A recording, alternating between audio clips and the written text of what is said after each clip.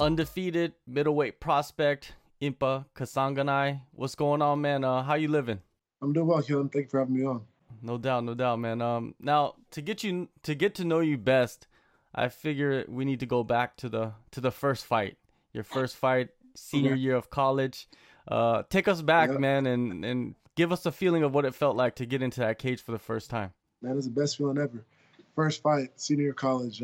Finished my football season. Finished playing senior year football. We had a pretty bad season, and then I was training MMA that summer to get better at football. One of my goals to play in the professional football league and national football league.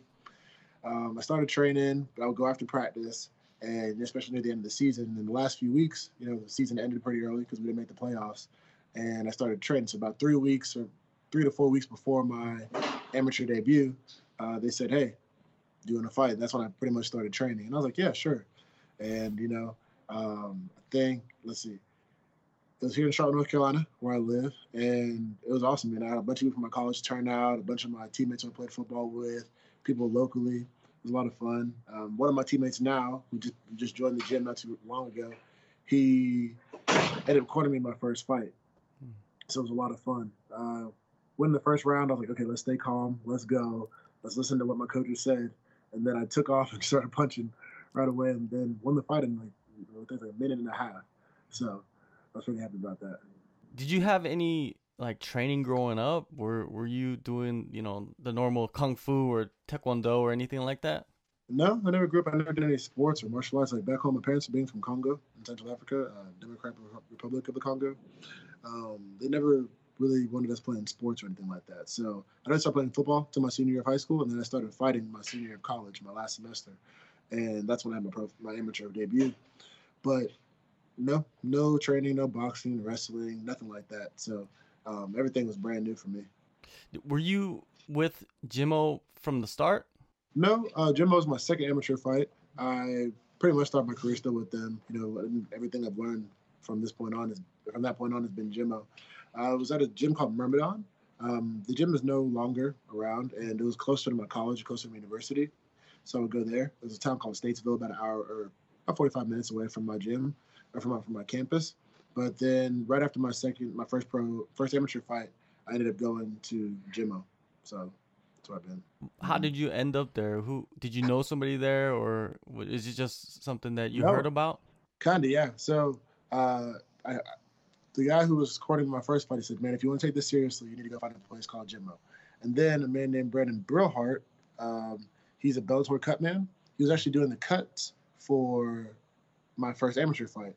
And the coolest story about that was he recognized me because of my fight song. My walkout song is called "Call Upon the Lord." It's from my church, and here in Charlotte, North Carolina, called Elevation Church. And he was like, "Man, what campus do you go to?" And I'm getting ready for my fight. And I had weigh-ins. So I'm kind of like out of it, just ready to go eat and rehydrate. And he says, "Talk to me after the fight." I'm like, "Okay." And then my fight went really well. And I saw a video of us actually talking to each other. And he said, "You want to take this seriously? You need to go find Jimmo in Gastonia, North Carolina."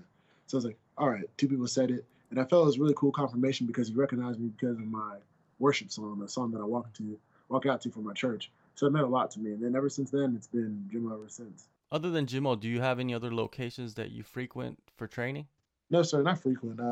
Last year I went out to the MMA lab to help Jared Cannonier get ready for a fight. But other than that, I've only been at Jimmo, and I love it. The training partners, I've talked to many guys that go to Jimmo for training camps, like John Salter, Oh wow, Joe Salter. Selecki, Mm. and uh, Holtz, Scott Holtzman. I Scott feel like Holtzman. they've all mentioned Jimmo as a place that they frequent. I think Mm. Brian Barberina also, he's out there too. This way, yeah, we have Brian Barberina, Scott Holtzman, John Salter, Selecki, Chris Honeycutt are the main guys who are on the high level of MMA right now. So we've had a few guys. We had and some other fighters pass through when they're ever in town. So it's been pretty cool. So you've been training with those guys all along, just in the room, just grinding away, right? And getting beat up by those guys. um, yeah, what's it called? Salter, and sorry, Brian and Hot Sauce Holtzman. They were the first two guys I really started getting to know and started training with because Scott came back for a camp, and then Brian came in a little bit after, before he fought Ellenberger's brother. I think it was not Jake Ellenberger. Maybe he fought Jake Ellenberger for that fight. And then Salter came in just around Brian's fight, and Selecki was coming with Salter too because they trained out in Wilmington together, and there's been some awesome guys. So yeah, we're all really close training partners, all one team, and we're always together. So I love those guys. Did you have many reality checks with those guys? You know, in the beginning, where you're just like, oh man, sure. this is it's not as easy as it looks sometimes. Definitely. I mean, those guys have, man, they've helped push me, mold me, guided me since the day they've walked in the room. But they're never really, none of them are jerks. You know, they never came in there trying to, like, you know, flaunt that they're in the UFC or Bellator. They were always willing to help and learn. And, you know, I got the privilege to be their training partner to help them get ready for a fight. So it's never, we do have fun. We do go back and forth, but it's never been like they've tried to check me or anything. Scott got me before. Scott got me good, but it was never. It was really on me. So we've all like grown together, and especially this past year has been really, really special. With Scott's 2 wins, you know, back to back. Really, Jim Miller in the fight in New Jersey, Brian's knockout win, fight of the year, Salter's main event win, Selecki's UFC debut and Contender Series win, and my Contender Series win. Like, we've all been there for each other, working together. Honeycuts, when he beat Slamenko. So like we've all been there, you know, helping each other get better. So it's been a lot of fun. Who can you point to as some of the people that have been mentoring you in the gym? In the gym, definitely, man, definitely Hot Sauce. Brian Barberina and Scott Holtzman and Salter. You know, those guys, you know, they've been in the game for a while, but they're so willing to help. You know, Scott's a true professional in the way he's on the front end process, like everything he does from nutrition to recovery to the little movements he does before fights. Everything that he does, he's preparing himself to be on top, be the best, you know, claim victory. Brian, he's like a big brother to me, you know, big family man. He has a farm, and I want to farm one day. So we've connected a lot. You know, always talking junk, always singing. And I visited his family a couple times now on the farm, so we've all been pretty tight, growing together.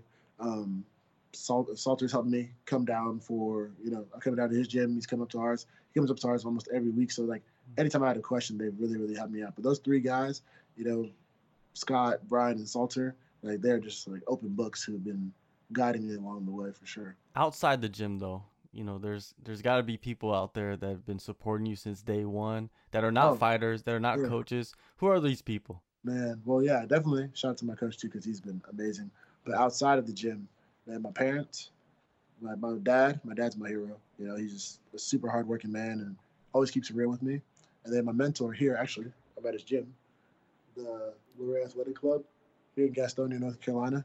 His name is Jonathan Logan. He owns this place, and he's a fitness professional, but also just like my uncle. You know, this shows me a lot of love. This family is my family, and we've all been growing together. A man named Benjamin Rudisel. He trains out our gym, but outside of it too, he's taught me many life lessons and have a lot of really heart-to-heart conversations. So there's definitely some great people, you know, whether it's business, whether it's how to see my career down the road, you know, thinking about a family, all those different things. They've all been there for me for that. Yeah, it's great to have that balance, because I feel like a lot of fighters don't have it. They just have it in the gym, and then sometimes it's almost just too much tough love right in the gym. Get beat up all the time. Yeah, you need something you can go cry to. Yeah, you gotta have the shoulders, man, outside the gym. Now let's get into your debut year, 2019. Last year, 6 fights in an 8-month span, which is insane to say. What did you learn about your body? You know, how far you can push your body. Did you learn that in such a short period of time? Yeah, for sure. I realized recovery is probably the most important step in the process. I have to like double it, because, you know, you go from fight and you come back and then it's your teammates' fight camp. You can't be selfish and then not help them prepare. So literally every single time I came back, somebody was having a fight, whether it was Salter, Brian, Scott, you know. So I realized that with my body that I needed a rest. You know, I don't think I did a good job of that in the beginning of my career. And then as my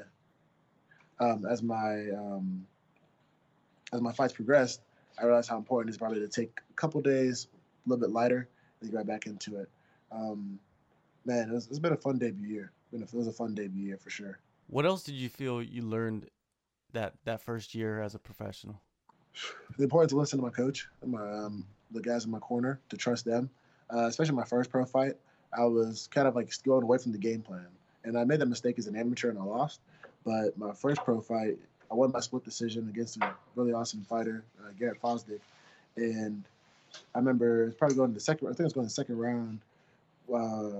Garrett took me down, and I kept wrestling him, and I didn't grow up wrestling or anything like that, and I was winning on the feet, but I wasn't playing to my strength in the fight. I think I was just trying to do too much. And my coach always talks about when you focus on everything, you're not focusing on anything.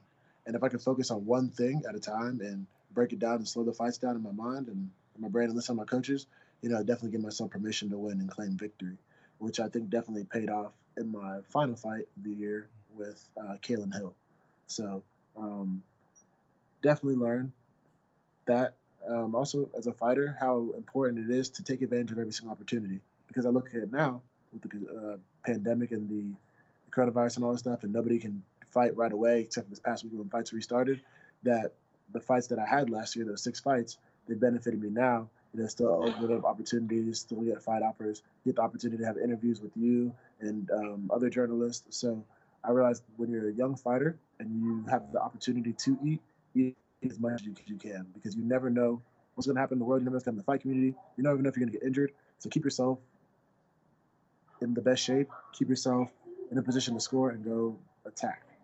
Going back to the Contender Series, you entered the fight as a pretty heavy underdog, but you came out a proven prospect, which is huge for you. Take me inside your head leading up to that fight. Man, I was super excited for that fight, man. I have to shout out my team, my whole tribe. They helped me so much. They, every single person in the gym came around to help me. It didn't matter whether it was sparring day, it didn't matter if it was an extra roll. What do you need? It was a collective effort, and that's how we are. We're a family, like, to help one another get better.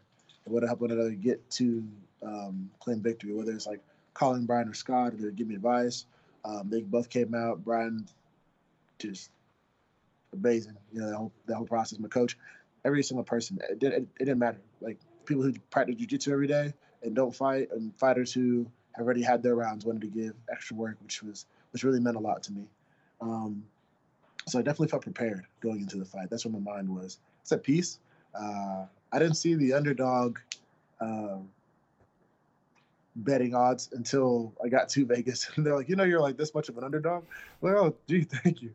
But, man, that for me was awesome, because I was okay, now if they view me in this light, when I claim victory, it's going to give my God, my family, my tribe, all of us it's gonna elevate us more, because they weren't expecting that, And if they expected me to crush Kalen and I did, it's like, okay.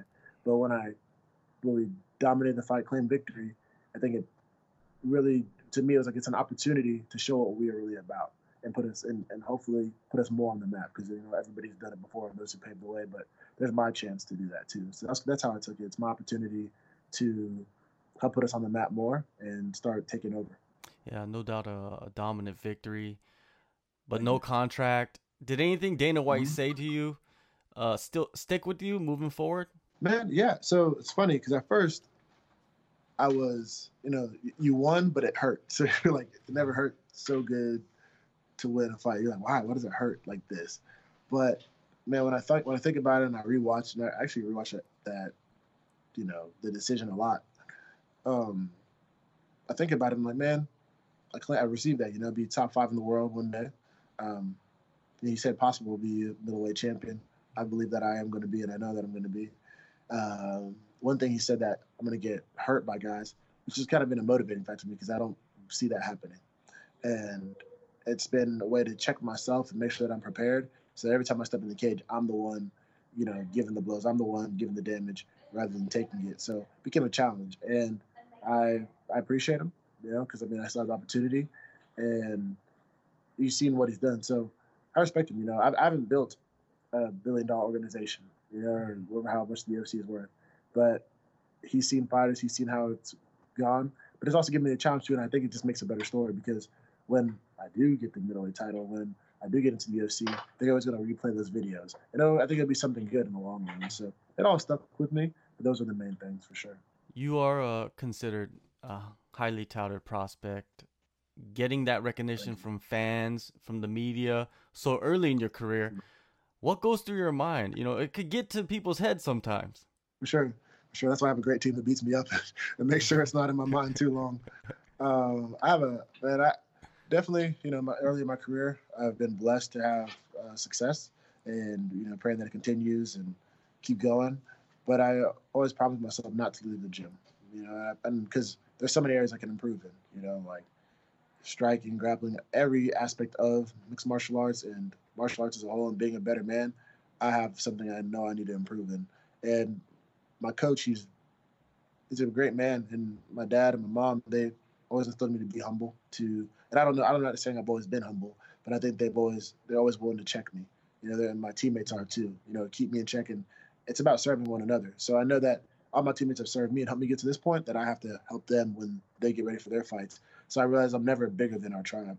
And that's been pretty beneficial to me as a fighter because it only makes me want to get better. And I'm not here to only be middleweight champion in the UFC. We're here to be the best guy in the city of Charlotte or North Carolina, the United States. No, that doesn't matter.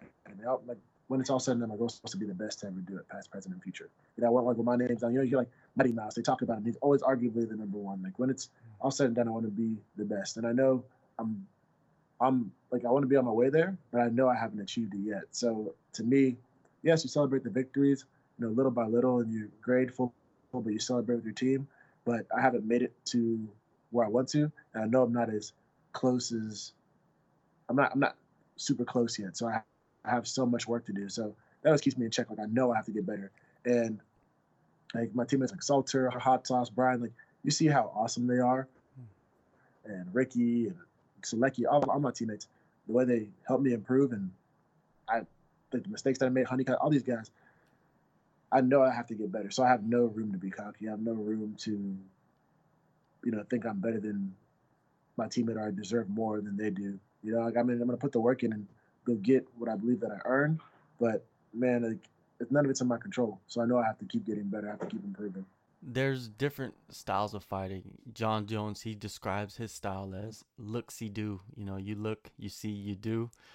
If you could describe your style, how would you describe it? Definitely describe my style as a blended style. I don't really care where the fight goes. I didn't know that my goal is to dominate and keep attacking.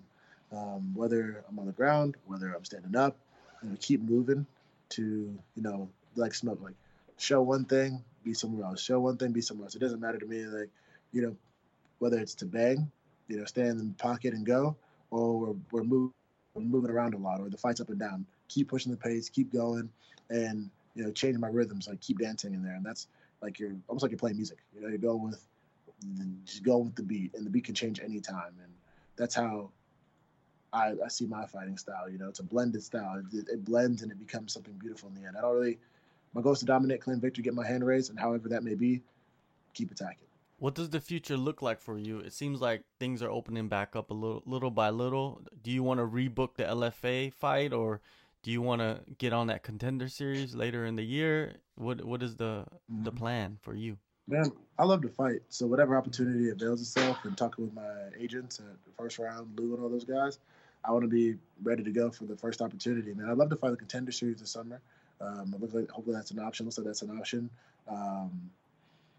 They have LFA, and then my coach and my team, they say, let's do it. Like, for me, it's like, you tell me there's a contract somebody wants to fight, let me sign it, I'm ready to go. I fight twice in a month. I've done it before.